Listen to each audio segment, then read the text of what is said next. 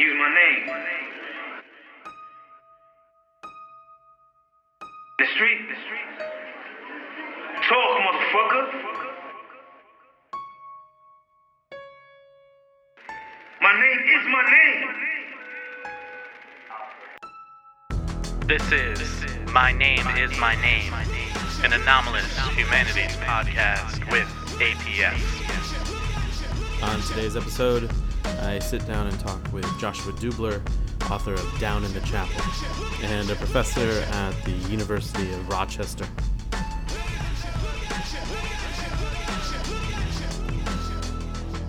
And I always find something wrong.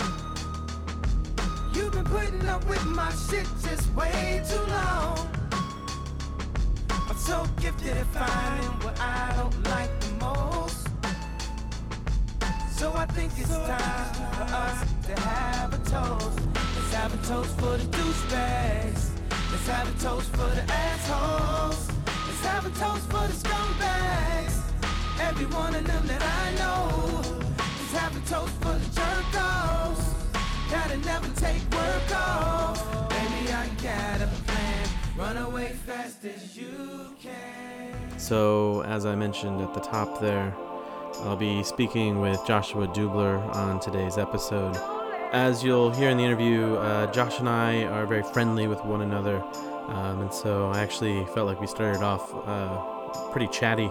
It took us a while to get into some of the intellectual meat, but it's a fun conversation. It's an interesting conversation. I think there's a few points where we hit on things that are somewhat difficult to think through. So Josh has some particular thoughts, for example, on the recent murder of the 3 Muslim students in North Carolina. We talk a little bit about social media, which is always a bit of a minefield, especially as, you know, I always think that Twitter is basically useful for outrage, sharing cat videos, and keeping up with your friends. Obviously that's a bit reductive since people have made good political use of it, but I think that's pretty local to kind of a tool in the midst of protest, whereas, you know, sometimes it can lead to some sort of ugly stuff and whatever. And, you know, I'm clearly part of that, as anyone who follows my locked Twitter account knows. So maybe it's just projection. You know, at one point, Josh sort of turns this interview thing back on me and demands that I sort of give a longer answer to something he was curious about. So I tell a story about my biological father.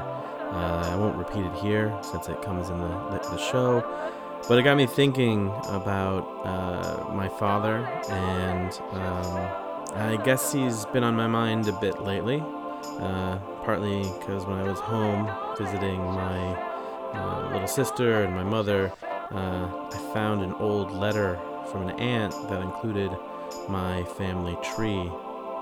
I haven't talked to my father since I was 12. We had a phone call, I think, for like half an hour when I was 19.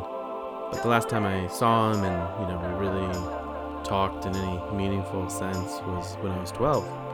And lately, after I found this genealogy, I thought I'd maybe try to track him down and get back in contact, because it's been 20 years and I don't know, maybe there's something interesting about having a father. And I was also curious because I have a half-brother who I haven't seen since he was like 1 or 2, I don't even know. So, armed with Facebook and some names, I was able to actually find my father, which is not an easy task when the last name is Smith. Since Facebook is all I have, I send him a friend request and I sent him a message, wrote a long sort of letter trying to say, you know, I'm sorry for whatever 12-year-old mistake I could have made, which was, if you're curious, having some moral qualms about him being a pothead. Okay, I say moral, they were crazy, batshit, evangelical qualms about him being a pothead. But still, I was 12. And I say that somewhat sarcastically, but I mean it when I say that I want to take responsibility for whatever I did. Children can be cruel, after all.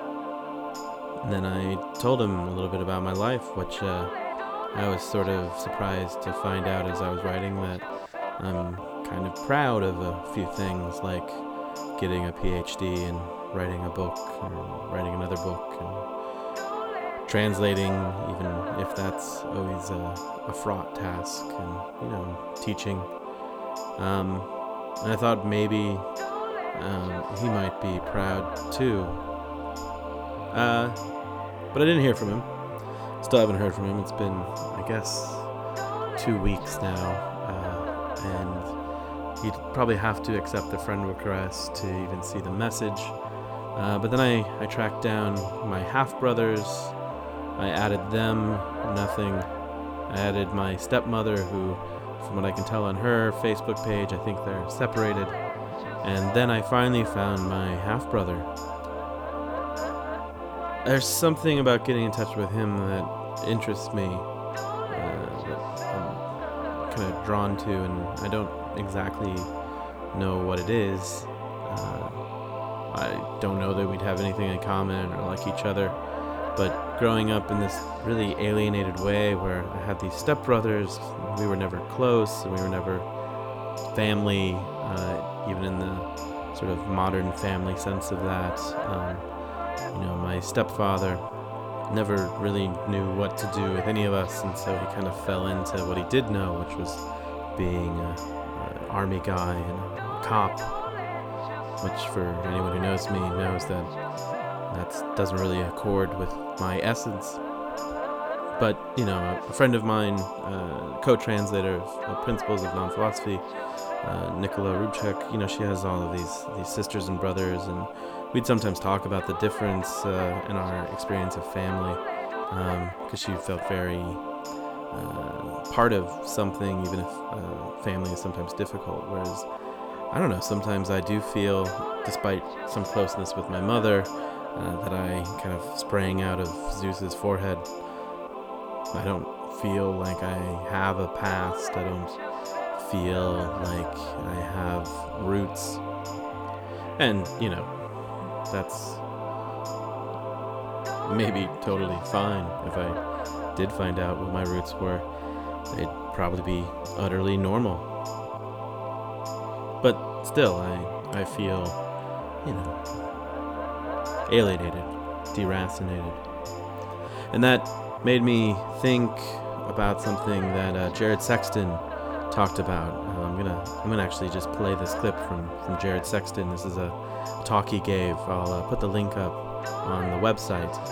But he's responding here to a question about natality. And natal alienation has been important to that distinction that I've tried to draw. So I assert, I can't remember if it's people of colorblindness, maybe where I said that natal alienation is as the kind of signature of enslavement is not something which is generalizable across a whole field of racial oppressions, colonial or otherwise, right? But what I'm starting to think about more recently is that it's not just that natal alienation characterizes racial blackness, right? In law and politics and economy and culture and so forth, but that what the fact of natal alienation, the legal fact of it, the political fact of it, the economic and cultural fact of it, as it were, what it actually demonstrates is not that there is a class, I'm saying class like as in a group, a class of beings excluded from nativity and excluded from kinship and excluded from genealogy and so forth and so on. But that what that exclusion demonstrates is the untenability of kinship as such, of genealogy as such, as any natal occasion whatsoever. So what interests me, maybe even more so now than my earlier attempt to try to demonstrate singularity, right, and to sort of like break out of the people of color subsumption, right, is the ways in which an attention to natal alienation in this way actually might make possible deracination in the most universal sense for everything, right? Not just saying we suffer from deracination in ways that you don't, and so deal with that, right? That starts a conversation. But what I'm interested in is how we are deracinated, and you can be too. I'm not sure how many other people hear that as good news, but I do. I've been trying to, understand this line since I first heard it from Daniel Colucciello Barber, who first told me about it. And I don't know that I can articulate why this makes me feel better, or even if the term feel better really gets at what I'm trying to say about it.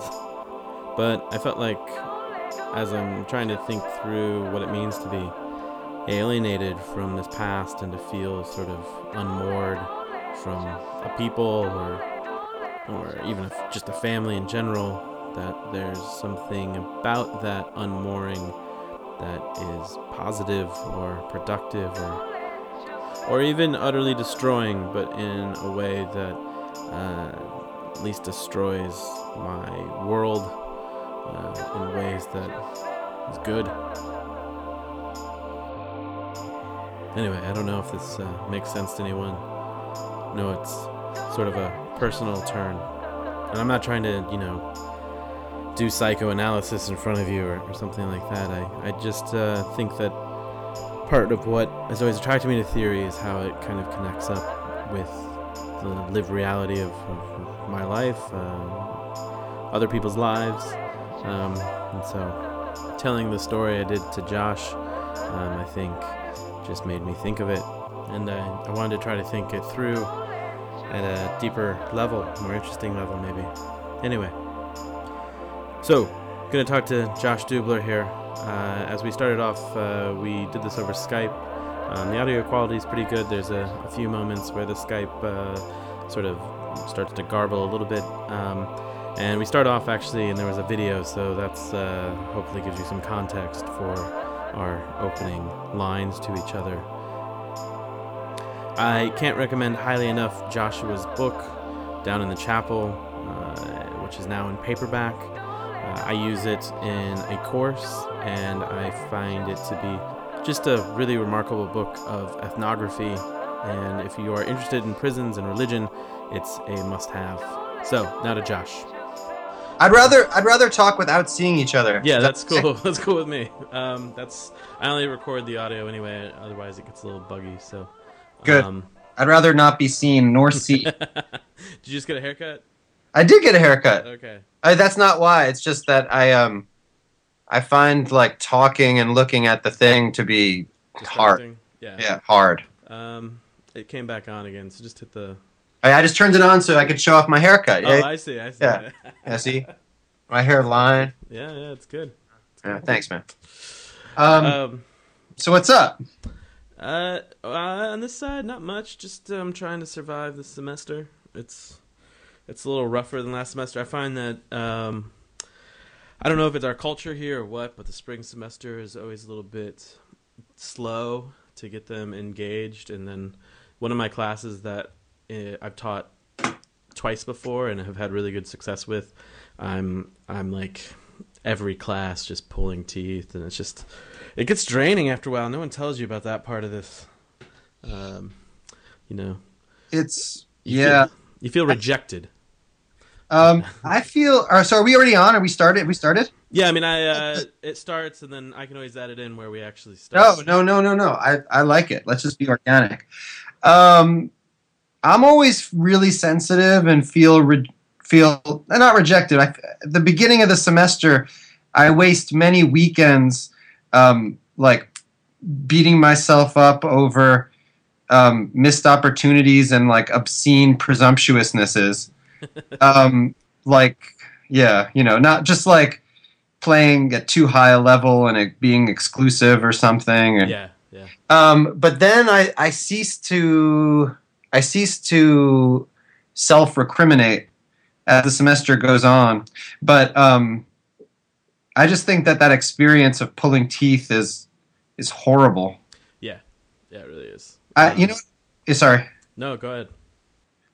I just started doing something. So like I always have my students write blog posts so that I have them like on record with something and I can kind of like draw them out.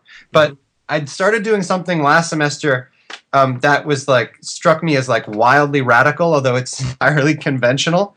But I just call on students like by their name. Yeah. And I know that's like a tool that teachers have used since the Stone Age. But here especially, like, I'm not in the Northeast Corridor culture, and student silence, like being unprepared and disengaged, is like one of the things it can mean. But in a lot of kids' cases, I think it's like they're just not confident and they don't feel entitled to their opinion. Yeah, no, I think that's part of it. It's like a weird mix with this. I almost said this generation, which makes me feel very old. But, you know, it's a weird mix with the students I have anyway, where they seem to be very confident with their opinions in their journals that they have to write, like the opinion that this book is stupid or whatever. And yet, when it comes to actually trying to have a conversation, they lose all confidence. I don't know. It's a weird effect of maybe online forms of discourse or something like that. If I have to make up random reasons, that would seem to be the culprit. But I did that the other day where I started calling on them, and a person who's usually very shy, after I asked her to read the question that was in her journal, she started engaging in the class. It was like she just needed that approval or something before she could feel okay to speak. But yeah. Approval or terror or whatever it is. So whatever it is conducive to speech. What's up? Yeah. So most of the people who will be listening to this probably won't know where you're teaching at. So you're at Rochester. I'm at the University of Rochester, which is in Rochester, New York. Okay. And you're in the Department of Religion there, right? It actually, for reasons of historical peculiarity, it's a Department of Religion and Classics. So it was a religion department that somewhere, I think, in the 80s acquired a classics appendage. Oh, okay. That sounds doable. Do you guys have many majors or anything like that? Yeah, I think we have a good number of majors, not as many as we used to. We have a number of teachers in our department who are really beloved at this institution, and they used to pull in a lot of students, and like everywhere else, enrollment in the humanities is down. But in the religion track, I think we usually have like 12 to 16 majors a year, maybe. Oh, that's good. It's a guess. Yeah. And basically, with this, I like to kind of start talking about people's work, and then we'll kind of move through your life and all that. But I came across you sort of by accident. We had a guy coming here to speak who had written a book on the Occupy movement. Does that ring a bell? A journalist out of New York. Is this Scott Korb? Yeah, Scott Korb was speaking here, and he had a reader's copy of your book before it was even published, and recommended it, and so I picked it up. But I'm a big fan of your book, and I use it to organize a whole class here where I teach, and so I thought I'd like to hear you kind of talk about your book. I'm sure you've had to do this a couple times. I've seen you on C-SPAN doing like an author's talk. So if you could just summarize the book, and then we'll kind of talk about what caused you to write it. Sure. Hopefully before too long I can steer the conversation to matters of momentous importance and from the present day. Okay. Just because I'm just overflowing with really strong opinions about things these days. But my book is called Down in the Chapel. The subtitle is Religious Life in an American Prison, and it is a narrative ethnography that takes place in the chapel of Pennsylvania State Correctional Institution at Graterford. Graterford is an old kind of big house-ish prison, opens around 1930, houses somewhere between 3,500 and 4,000 men, and over the course of any given week, members of 12 or 13 officially recognized religious denominations come down and share this space, the chapel, where they have worship services and studies and musical group rehearsals. And so that provides the frame of the narrative. The narrative takes place over the course of 1 week. It is 1 real week's time, and the week in question was in January 2006. And that's, so it's structured 7 chapters, 1 chapter for each day of that week. The central characters in the book largely are drawn from the men who work in the chapel.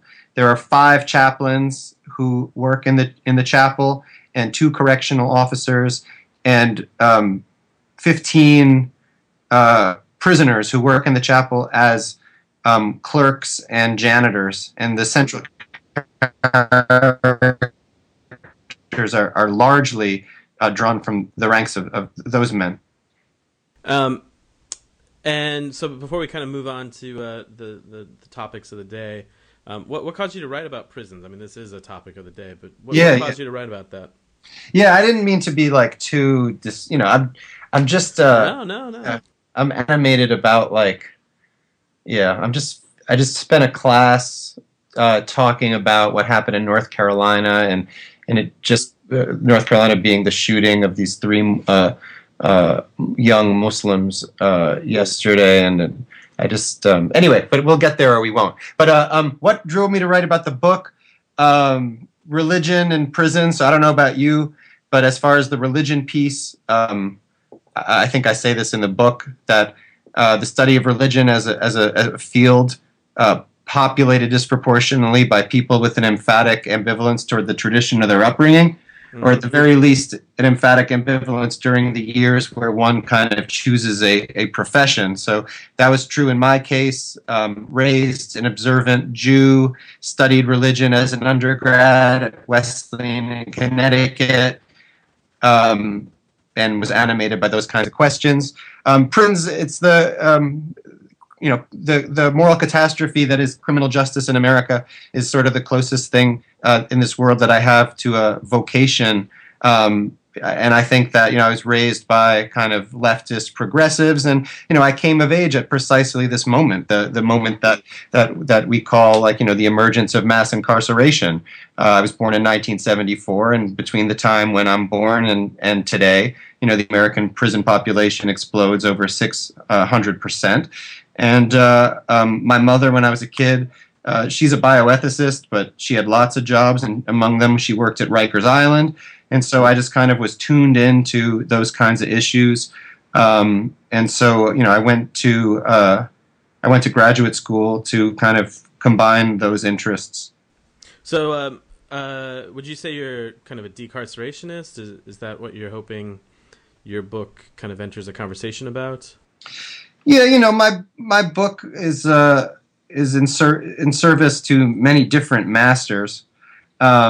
It's trying to do a lot of different things, both personally and disciplinarily and politically. But I certainly I would go further than a decarcerationist. I mean, certainly that. I would identify as an abolitionist, I think, even if I'm not exactly sure what the content of that identification means. But yeah, I would hope that my book at that level could contribute in whatever kind of little way that it might to what seems to be the growing public awareness that the ways that we do criminal justice in this country are incredibly brutal and incredibly wasteful and prey upon certain populations, and have really uncomfortable continuities with some of the founding and undigested proclivities in our country that come out of slavery and Jim Crow, and Michelle Alexander's book, The New Jim Crow, that comes out in 2009, really accomplishes a lot to kind of reframe American criminal justice within that kind of trajectory. So an abolitionist really, I guess it kind of stands in for this desire to have something radically different than what we have for criminal justice in this country. I'm curious, when I teach your book, one of the things the students who are a little bit resistant to that kind of notion bring up is, while you humanize many of the men in the chapel, a few of them are murderers who are kind of admitted to committing these great acts of violence. So I'm just curious what your response is to people who always point to this extreme violence of individuals when talking about prisons. Right. I mean, I would say more that the chapel is a pretty good job. That's relative at Graterford. You make between, at least in 2006, between 19 and 41 cents an hour. But it's a job where you have a fair amount of leeway and time to pursue your own kind of interests. So especially if you're a person who has religious commitments, it's a good job to want to have. So the men who end up with that job are men who have some kind of sway in the prison, and that means that they're men who are among the quarter of people who live at Graterford who are serving life. In Pennsylvania, life is life without the possibility of parole, and so all of them are in prison for homicide. I mean, maybe there's one or two of the central characters in the book about whom that's not true, but almost everyone in the book is there for homicide. I went into the book with a kind of easy, an easy uninterest in the crimes for which the men who are in Graterford are there. That easy uninterest was difficult to sustain. I mean, that uninterest is political in its point of departure, right? Because by our current discourse and thinking about crime, we essentialize people on the basis of their action, the worst thing that they've done in the time that they've been on the planet, or I should say we essentialize certain kinds of people who fall prey to the criminal justice system on the basis of those actions. There are other kinds of people who get to murder or get to facilitate the death of others who enjoy much more social power, and they don't necessarily get tarred by that brush. So I went in, with an active lack of interest in that issue, and of course it turns out that the men at Graterford are within those very same discourses, so their crimes matter to them tremendously, and most of them who I got to know well eventually want to talk about their crime, and they want me to know, and by extension they want the reader to know either that they did it and they take responsibility, or that they didn't do it. And so clearly, like, the fact of their crime is something that haunts them in many, many ways, both in terms of being a precondition for the ongoing containment of their bodies, and also for many of them, wrestling with mistakes they've made and harms they have done, and how they can be better people. But in response to that kind of general question, or but these men are killers, I would just say I'm much more preoccupied as an American citizen. I am much more preoccupied with the violence and harm that I am a party to than with the violence and harm that others have inflicted. And so, in the case of the central characters of the book, they destroyed lives. They ended lives, or in some cases, men they were convicted of crimes that they claimed they didn't do. And those, even if the crimes were in the 1970s, as is true of many of them, they did terrible things that can never be undone. But I'm more interested in the ways that kind of specter of terribleness is mobilized to justify the unleashing of tremendous amounts of state violence against certain populations, both in the forms of incarceration and in the ways that that policing exerts violence and terrorizes certain populations. So that's much more my preoccupation, because that's the one that I'm on the hook for. That's the one that we are doing, and so that's how I would respond to that objection.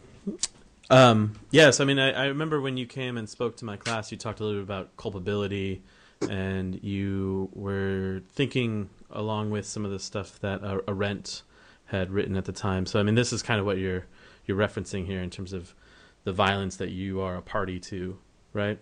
That's probably right. Like if I had to think about like who is it that, right? I mean, yeah, I think that that book, Eichmann in Jerusalem in particular, which Arendt is, herself is really adamant. She really rejects the kind of glib universalization of Eichmann as some kind of default human condition.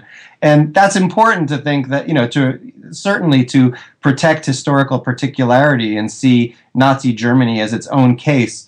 But, I think it's certainly the case that each of us who find ourselves in a culture are party to certain kinds of systemic injustices.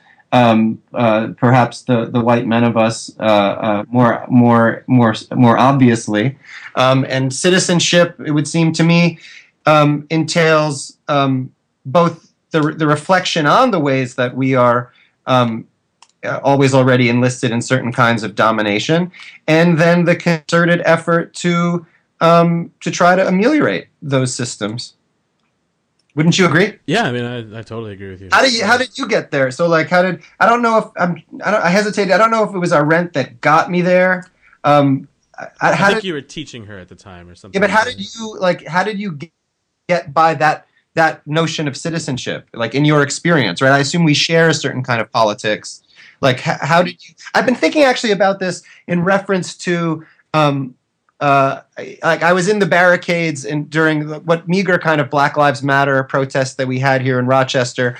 I was side by side with a student of mine who actually went to the same Jewish day school that I went to. He's still quite observant. He wears a kippah. And we got into a series of conversations about like how much our politics was informed by our Jewish upbringing, and I didn't get very far. I still want to figure that out. But how do you get by a kind of I don't know if you would, I don't know, like a kind of radical politics, or what did you read, or what did you see, or what did that made you who you are? Well, I don't know.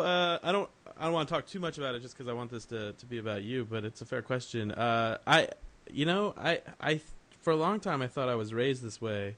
And then when the election of Obama happened, suddenly my family's blatant racism emerged on Facebook. And so I was very shocked by that.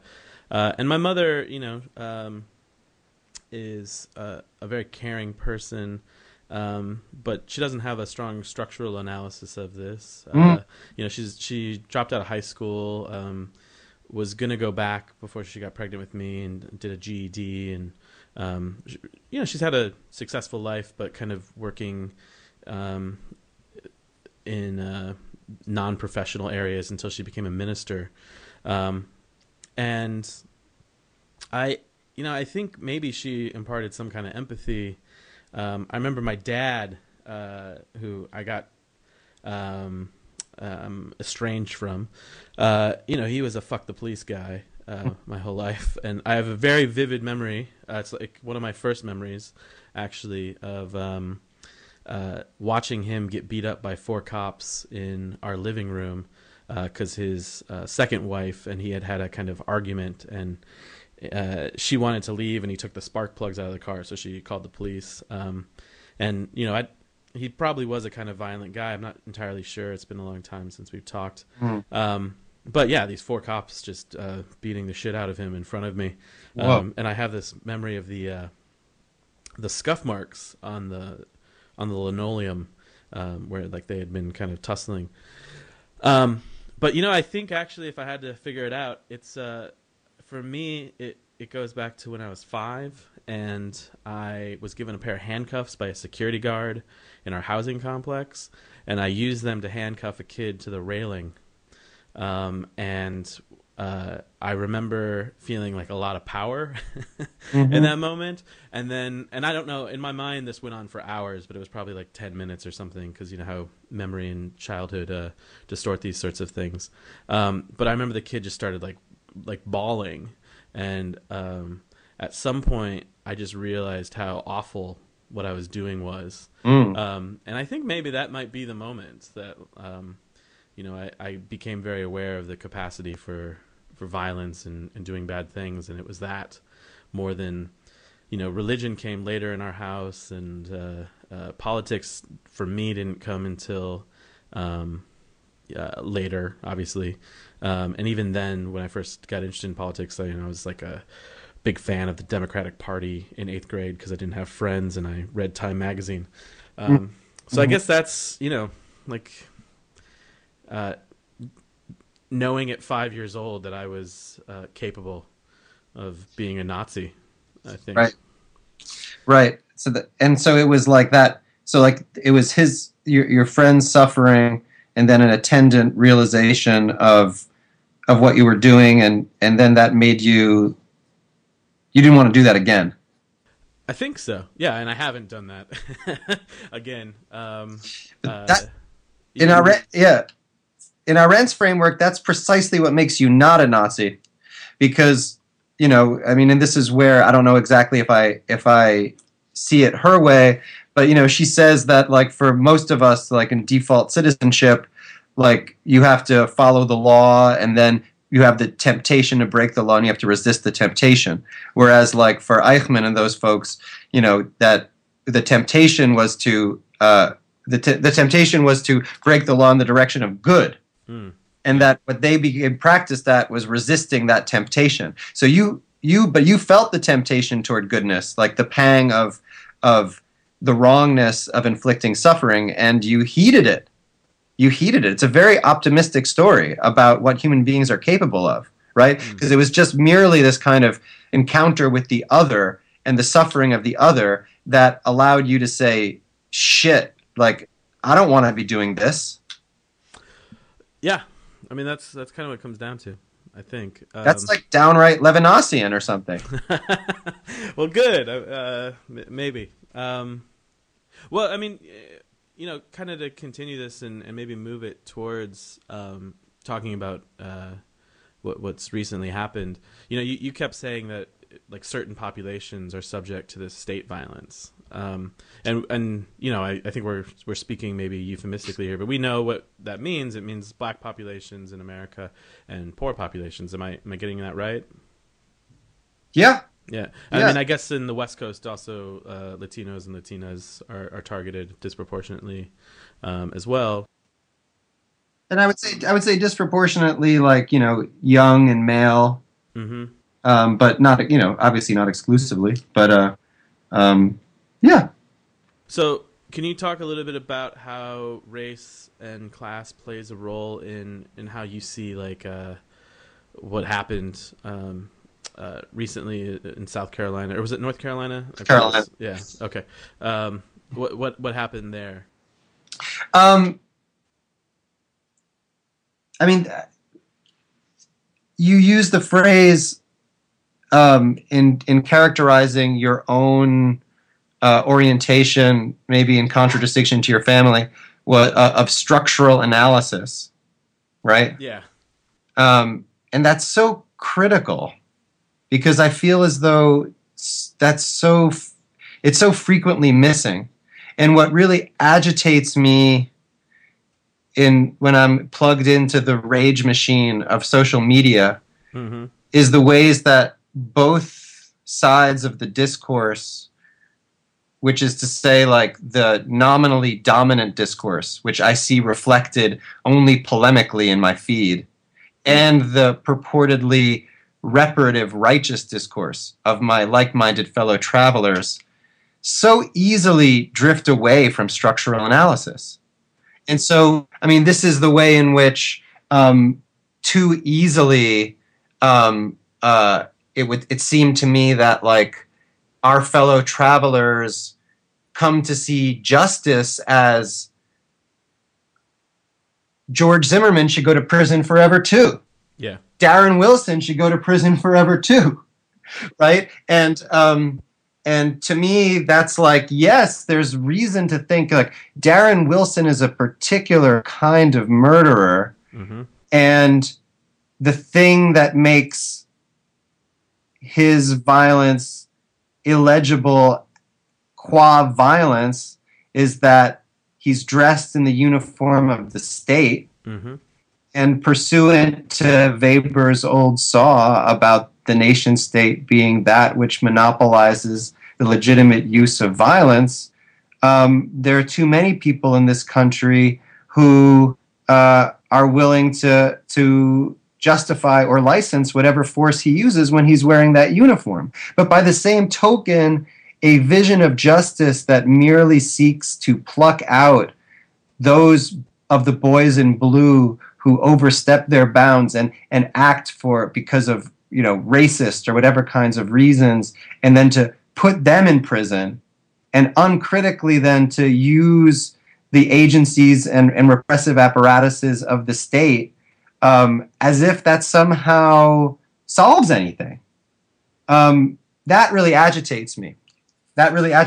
And so, like, what has been agitating me about in the first 24 hours, I mean, there's so much that's agitating me about North Carolina, and just the picture of those three kids. I mean, they seem like beautiful people, and it's so desperate and pathetic and stupid and horrible that they were murdered.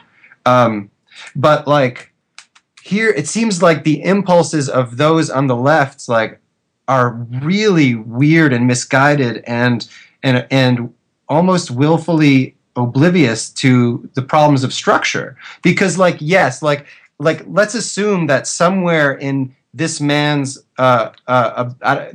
capacity to murder them is something like white supremacy and something like Islamophobia.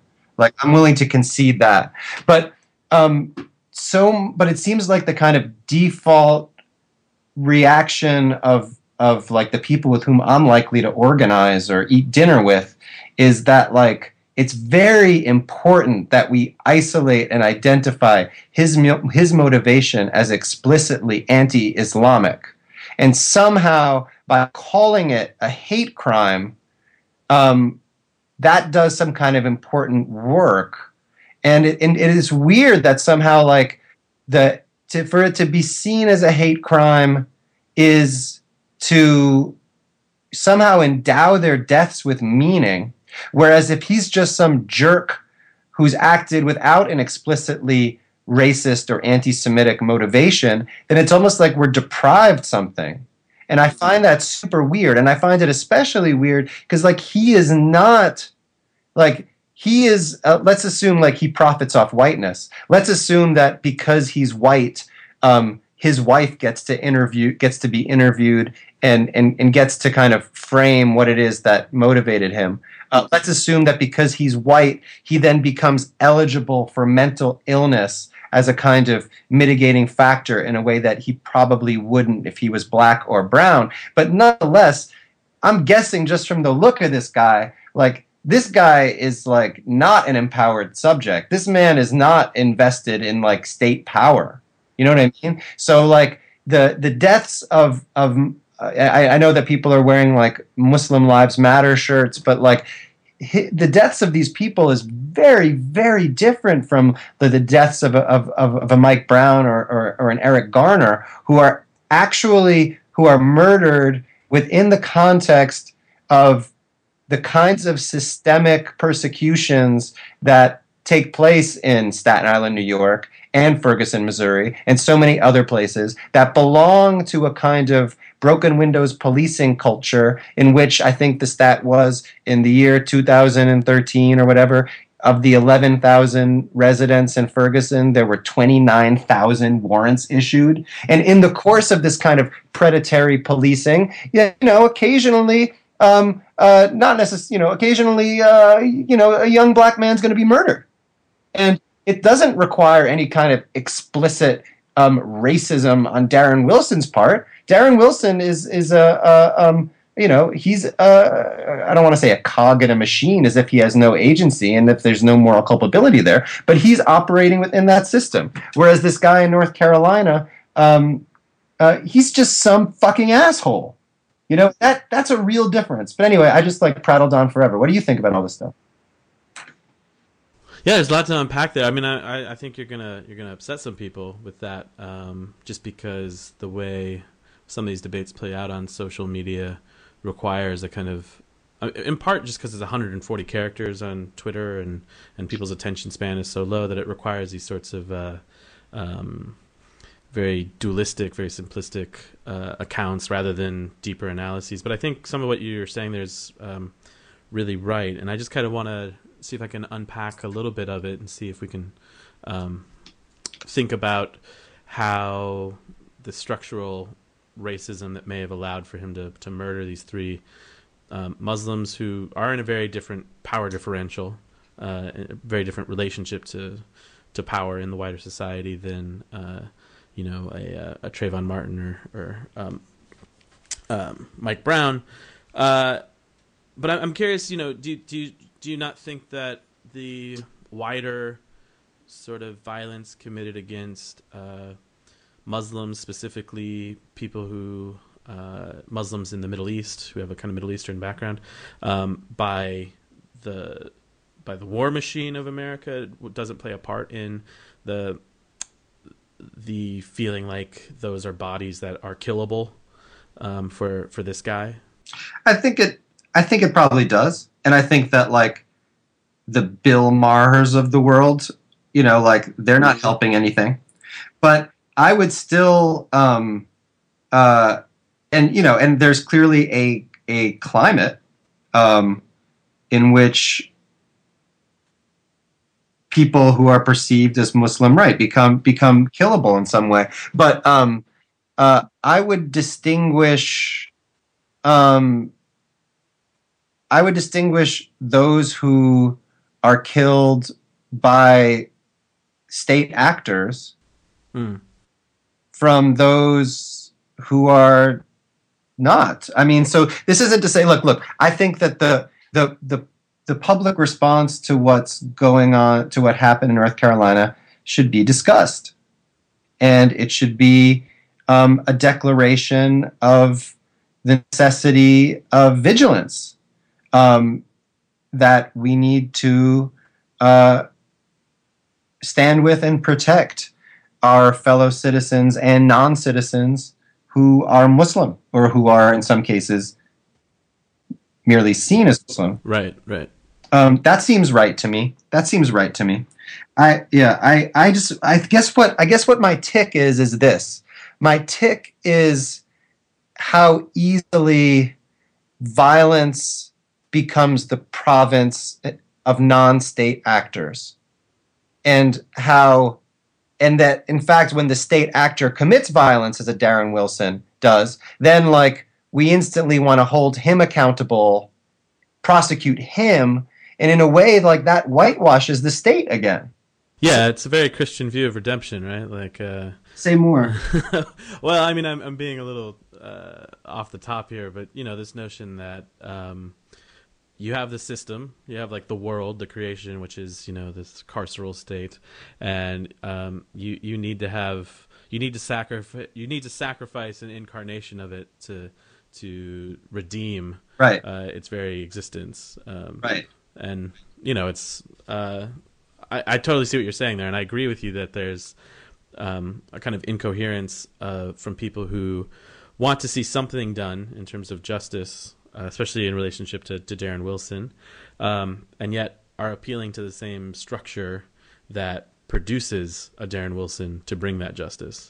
And mind you, in the last couple of days, there have been police officers indicted, both in New York and then out on the West Coast. And it's clear that that's like a function of the non-indictment of Darren Wilson and the cop who killed Eric Garner. And that, I suppose, in aggregate, is a good thing.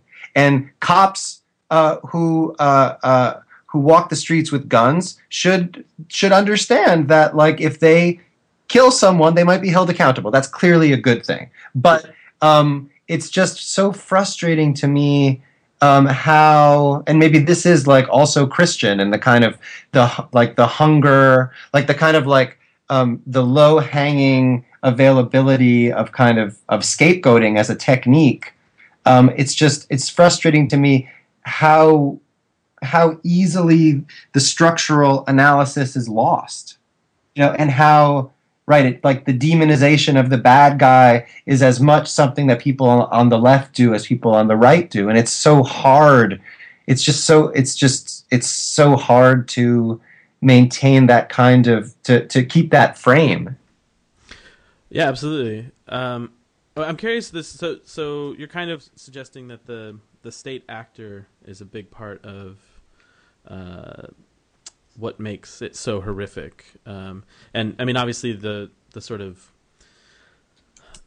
state racism where Darren Wilson doesn't have to be explicitly racist, but like the state is racist for him, and that kind of to play off that kind of Zizek joke about the Buddhist wheel of prayer that prays for the person, like they just put it in and it just does it for them, so the person doesn't actually have to believe.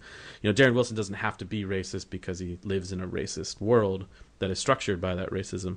As is true of all of us, but yes. not all of us are positioned within that system that in a way that our actions are going to result directly in the death of young black men. But go on.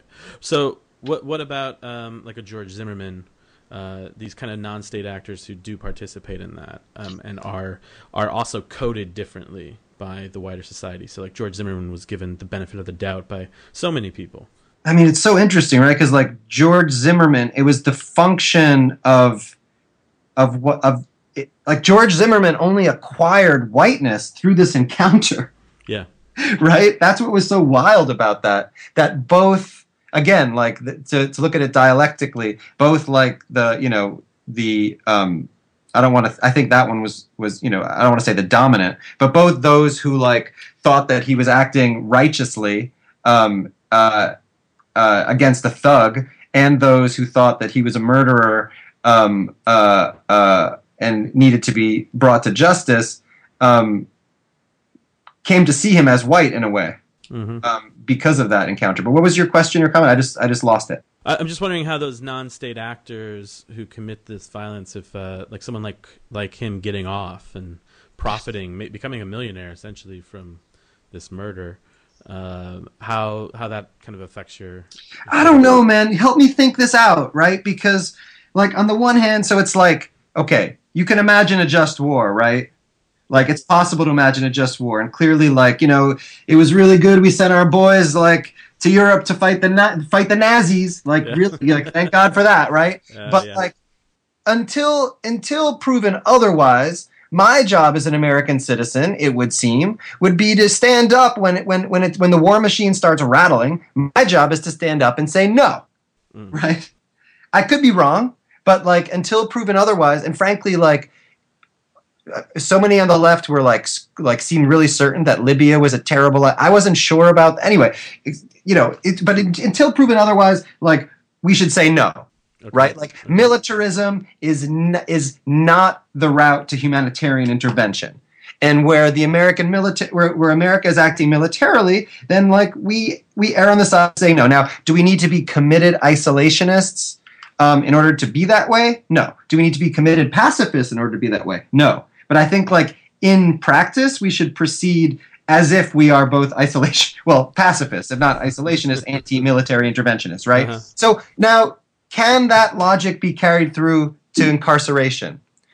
I don't think so, but I'm pretty close to something like that. I'm pretty close to saying like, can it really be the case that whatever social ill it is that ails us, that prisons are the solution to that problem? That passing laws that are going to increase sentences for people who target Muslims or people who target gays, that we're going to put them away for an even longer time. Can that really be ameliorative, or are we cutting off our nose to spite our face in pursuing those kind of carceral policies in the name of justice? My instinct is to go in that direction. So maybe that just means that I'm doomed to a kind of incoherence when a George Zimmerman or a Darren Wilson comes around, right? Because it's obviously unacceptable that those men should walk. It's unacceptable. And it's obviously the fact that like someone like Wilson doesn't even get indicted. It belongs not only to the logic, but that lack of accountability. It underwrites the future murder of young black men, right? So it's there's something short-sighted and stupid and incoherent in my position, and yet my kind of visceral position is precisely to like stand up and say like, no, no, no, no, no, this can't be an effective means. So I have kind of mixed feelings about this, as I kind of suspect you do, just as you're kind of thinking through it here. Yeah. But to kind of give you an example where I think what you're saying is absolutely right. You know, have you read about that teenager in Oakland who set a person on fire, and it was an accident? They were like kind of playing a joke, but he got charged. They were trying to charge it as a hate crime, and this person. I'm trying to get my pronouns correct here, and I can't remember all the details of the story. But this person isn't trans; they're sort of agender. Mm-hmm. But I think, you know, to some people that might present as trans. Have you read about this story? That's not true. It's not ringing any bells. No. So it's I recommend looking at it. I think it sort of supports your point. But it happened on a city bus in Oakland, and these kids. Set this person's skirt on fire, and they were very badly burned. And the prosecutor, the DA, wanted to charge the child with a hate crime, and lots of gay, lesbian, and trans rights people were really against that. The parents of the person who was burned and the person who was burned were against it. It's a really tragic story because like something was done wrong here, but it's a poor black kid who is bearing the brunt of it, and the DA essentially didn't listen to anyone. And if I remember right, there was supposed to be a deal that was more humane to this kid, and they pulled it at the last minute, so he's probably not going to get out of jail well until adulthood. You know, not going to go to college, all that sort of stuff. And it's just fucking tragic. Like, what do you do in this situation? Like, something was clearly done wrong, something that is tied into sorts of maybe homophobia, and there's all these transcripts with cops where they're interrogating this kid, and you know, he says like he's not homophobic, but he doesn't feel comfortable around gay people, and so lots of people read that as homophobic, and that kind of outrage machine wants to see something extracted from this person. Exactly. Who's something wrong. Extracted. Yeah. Something extracted. So what do you? So what do we do? I don't know. I mean, I don't know.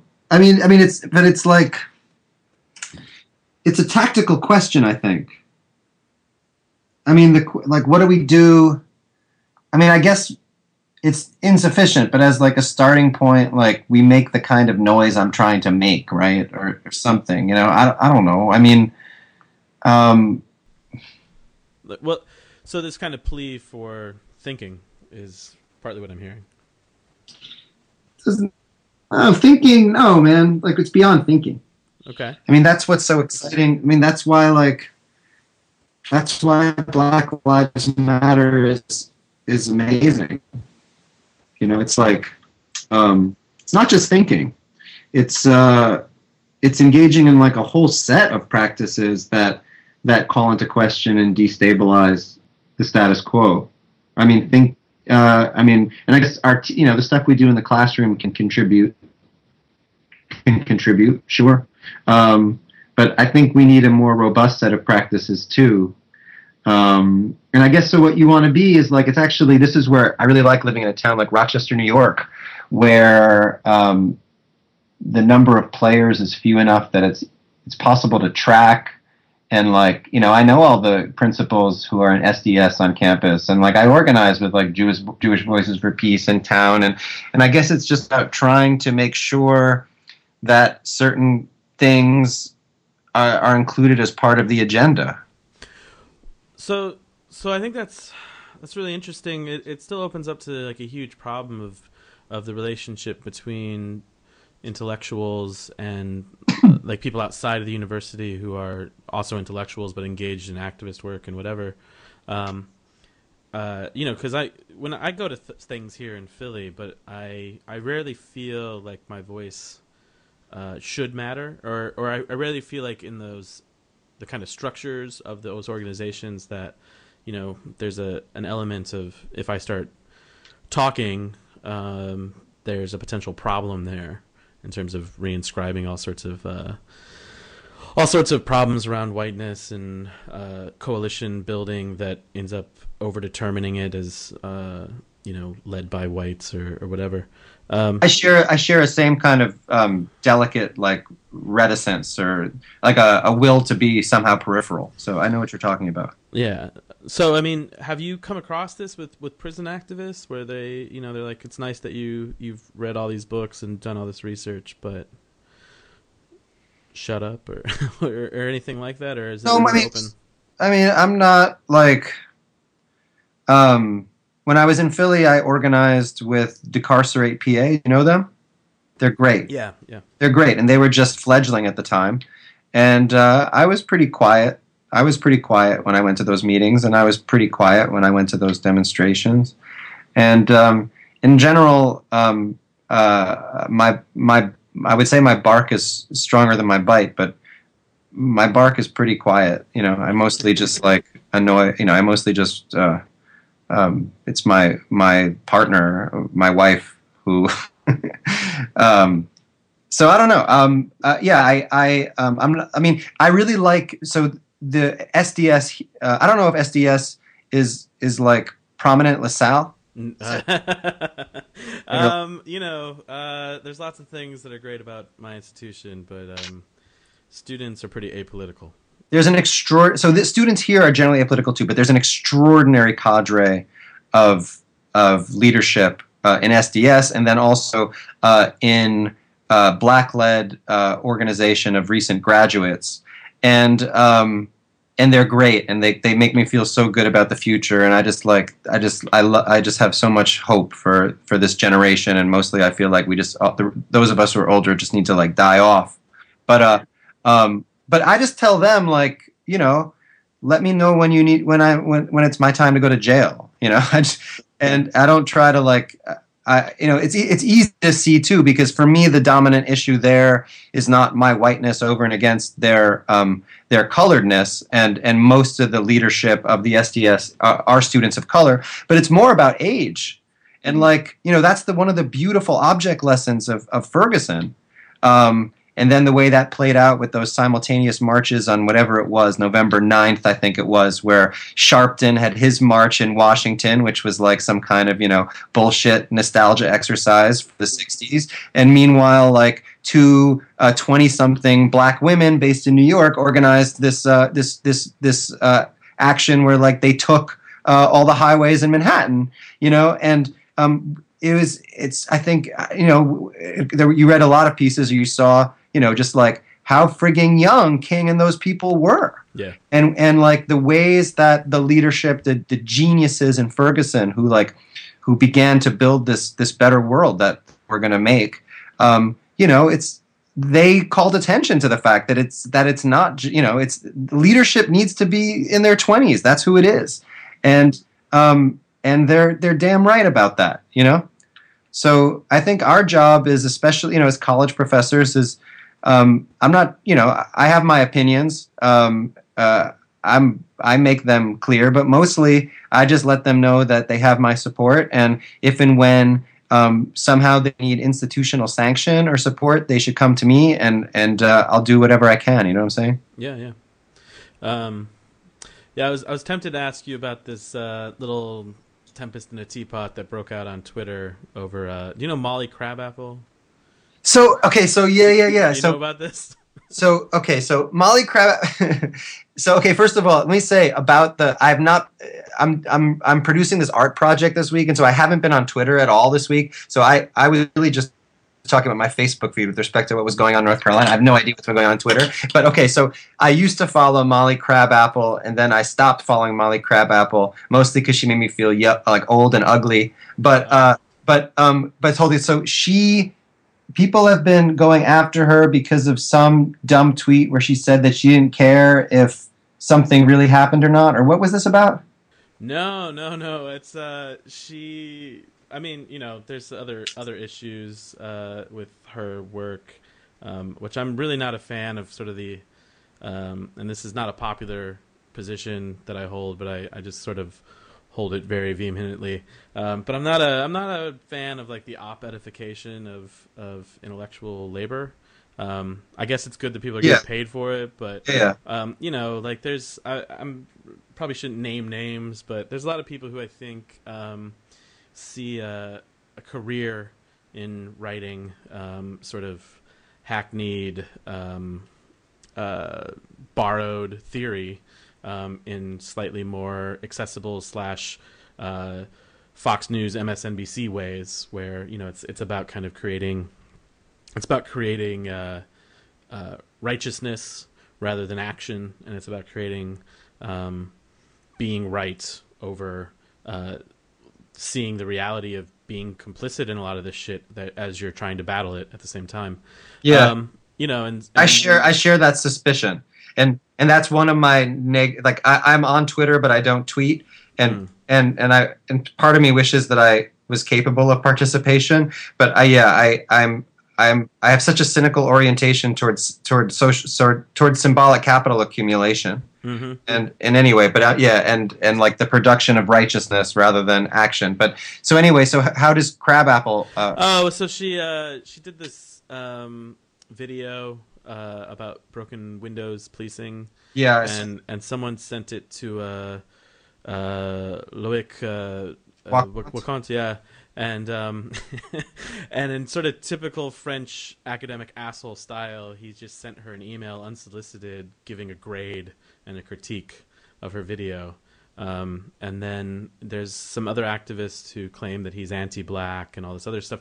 So it's this sort of like, I mean, you know, sure, I know plenty of assholes in academia, and especially coming out of I studied in France for a tiny bit, and there is a kind of bluntness that does not translate into American culture very well at all. But, you know, kind of this sort of smear campaign is now going on about his work, which I think is really valuable, and I think actually shows a lot of the racial components of policing. Because he condescended toward her. Yeah, absolutely. But if you haven't seen this, you know, it's not. I mean, it's a wider question about the relationship between sort of these public figures who get names because they have this righteousness production machine behind them, and then the position of very privileged academics who, while privileged, also are producing, I think, important work to be part of those discussions that are happening in activist communities as well. Not overdetermine them in any way, but like it has a role to play. Yeah, I mean, she's a force of nature, and she's indefatigable, and she's so productive. And I watched that video, or I watched part of it, and like, yeah, there was some stuff that just seemed plain wrong. But like, you know, I don't do enough to like hate on the people who do stuff. You know, it's kind of my attitude. I mean, my main issue is that I think it's sort of rich to bring out these tropes like anti-blackness in defense of someone who is like an out friend with a white supremacist. Do you know this Weave guy? Weave. Yeah. I mean, look. So this is all stuff that like I try to my biggest ethical aspiration in life is to spend less time online. Okay. So I know way too much about this, but like Weave is a troll. Like I have no interest in Weave except that it seems weird to me when here's a person whose like primary way of being in the world is trolling. So then he like gets a swastika tattoo, and people think that somehow that betrays his like true essence. Like I really. I don't know that it betrays it. I think he's coming out of this this sort of bizarre Silicon Valley ideology that you also find in the Ukraine. Amongst this kind of neo-traditionalist stuff that's trying to connect up with technology. So do you know what I'm talking about? This like neo-reactionary, techno, fascism stuff, basically, or techno-medievalism even, where they're, you know, there's the people in Silicon Valley who are like all trying to get the singularity to come, but there's also people in like the Ukraine who think that they're part of this master race and that they're going to be able to use computers to create pure language and all this other weird like stuff that would be in a Hellboy comic as like a like an interesting occult storyline or something. Like people are actually pursuing that, and I find it really bizarre because they're really rich people. They're like really like privileged people, and the actual material and political ideology that's going to arise out of this weirdness, I think, is pretty horrifying. So I guess that's my issue, is that I just don't think that it's. But I mean, was the phenomenon so like essentially was there like the phenomenon in question vis-a-vis the Molly Crabapple thing was just a kind of mob that went after Waquant? I mean, I don't want to use the word mob, but like, like just normal sort of stuff about like if you're an asshole, your work doesn't matter, right. And especially like privileged academics, and I do think there's a pretty big difference between someone at Berkeley and someone like myself, but I think it's. I was trying to ask a question just about like the role of academics and intellectuals in a culture that's still imbricated in anti-intellectualism and that sort of those sorts of problems that come up from right. that. I mean, so like who else is going to call attention to? I mean, not necessarily like a paid academic, but like just wanting to attend to structure and not personality is it's one of the it's one of the like 3 or 4 things we have to contribute to the conversation, and I guess we just try to contribute it the best we can, because the conversation is more impoverished without it. I'm not a big like my impact on the world is minimal enough that I don't worry so much that I'm going to be exerting too much influence. I mean, like obviously in the writing of my book, I tried to be really, really, really, really careful about doing harm to the men who were so generous with me at Graterford, and so that's I take that kind of thing very seriously. But I'm not. I don't feel like we need to. I also am like I'm constitutionally unable to like write op-eds, but I don't feel like we have any kind of ethical obligation to handcuff ourselves. Like we're powerless enough relatively, and frankly, like there are different vectors of power, and like I followed with fascination and some measure of horror at the whole the thing that happened at LaSalle the week after I visited, with that whole phenomenon with Black Girl Dangerous. Is that what she calls herself? Yeah, Mia McKenzie. Yeah, that whole phenomenon in which like like race and gender and sexuality are markers that clearly that are indicators in a big way of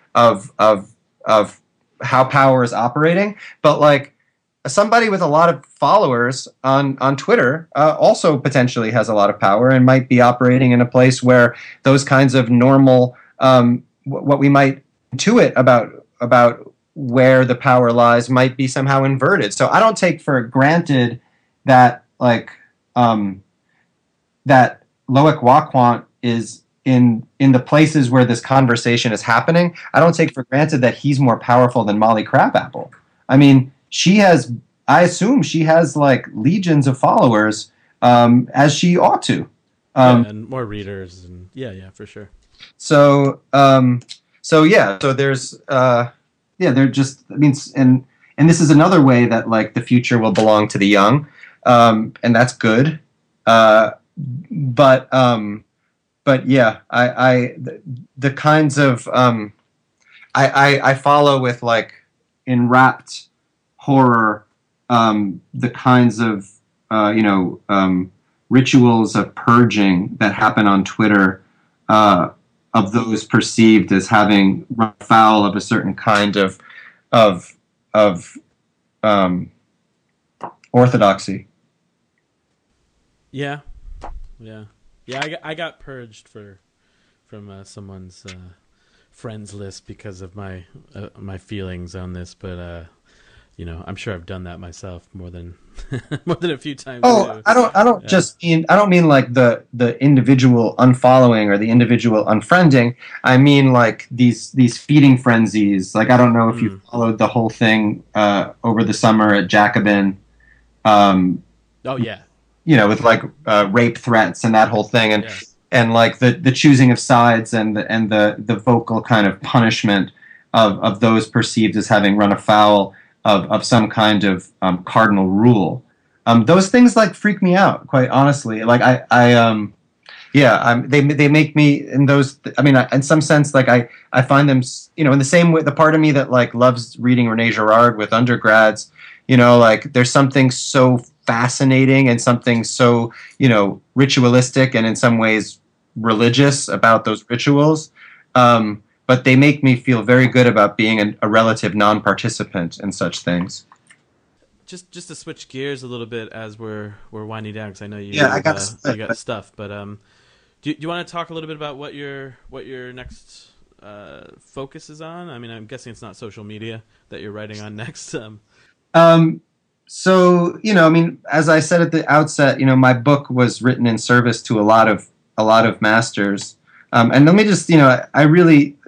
The attention you've given to my book and the course and having me down, like I appreciate that to no end, and it was really great to meet you all, and I look forward to continuing to work together. But the book, as like one of the readers of the book who was incarcerated, he wanted it to be, for someone who's been talking about structural analysis, the book is very heavy on individuals and personality. And it was about, in some sense, that's because I was thinking about the structures of ethnography, and I really didn't want to reduce people to a type and plug those types into certain kinds of academic discourses and use them to make arguments in the way that is somewhat standard. But there's definitely leftover stuff to be done, and as I think we've discussed, I'm working on a book with Vincent Lloyd, who is a philosopher at Syracuse, and the working title of the book is Break Every Yoke, Religion, Justice, and the End of Mass Incarceration. Break Every Yoke is from, I think it's the 66th book of Isaiah, and it is language that the abolitionists favored in the 19th century. And we're thinking about, in that book, Vincent is pretty heavy into political theology. My interests are more kind of American historical, ethnographic. We're thinking about the role, there's sort of standard accounts about the role, about the causes of mass incarceration that focus on economics and race and politics. And we're thinking about how certain changes in American religion in the mid-20th century enabled and underwrote changes in punishment. And then we're looking at the ways that that religion has been used as a political tool in prisons. And then we're thinking about the kinds of resources that religious groups might contribute or share toward making abolition a kind of possibility, moving it in from the margin. Because while there's certainly exceptions to this rule, prison abolition in this country, because of its particular history, has been thoroughly secularist. And historically, if you want to win, that's not the way to do it. So that's what that project is about, and it will aspire in its way to be useful. Hope you found that conversation interesting. I was surprised when he turned it back on me. I hope that it wasn't too distracting from what he had to say, which I think was very interesting and touched on just a lot of issues. I really appreciate Josh's voice and sort of the honesty and rawness that he always approaches thinking through this stuff with. One of these days I'll probably interview some asshole that I don't actually get along with, but I've been very happy and privileged to talk to the people that I have so far. And, coming up soon, we'll have Andrew Diltz, who will continue this prison series. I have some more people in the pipeline. It just all depends on time for editing. All right. I hope it was okay to share with you that little story about my father and, trying to track him down. I take the catchphrase of this show actually really seriously. I don't mean it to be comical at all when I say that your name is your name. I really mean it. And I hope, even in the midst of not having a history for one's name, being alienated from one's name, being deracinated from the world, that I also remember that my name is my name. And I hope that you too remember that your name is your name.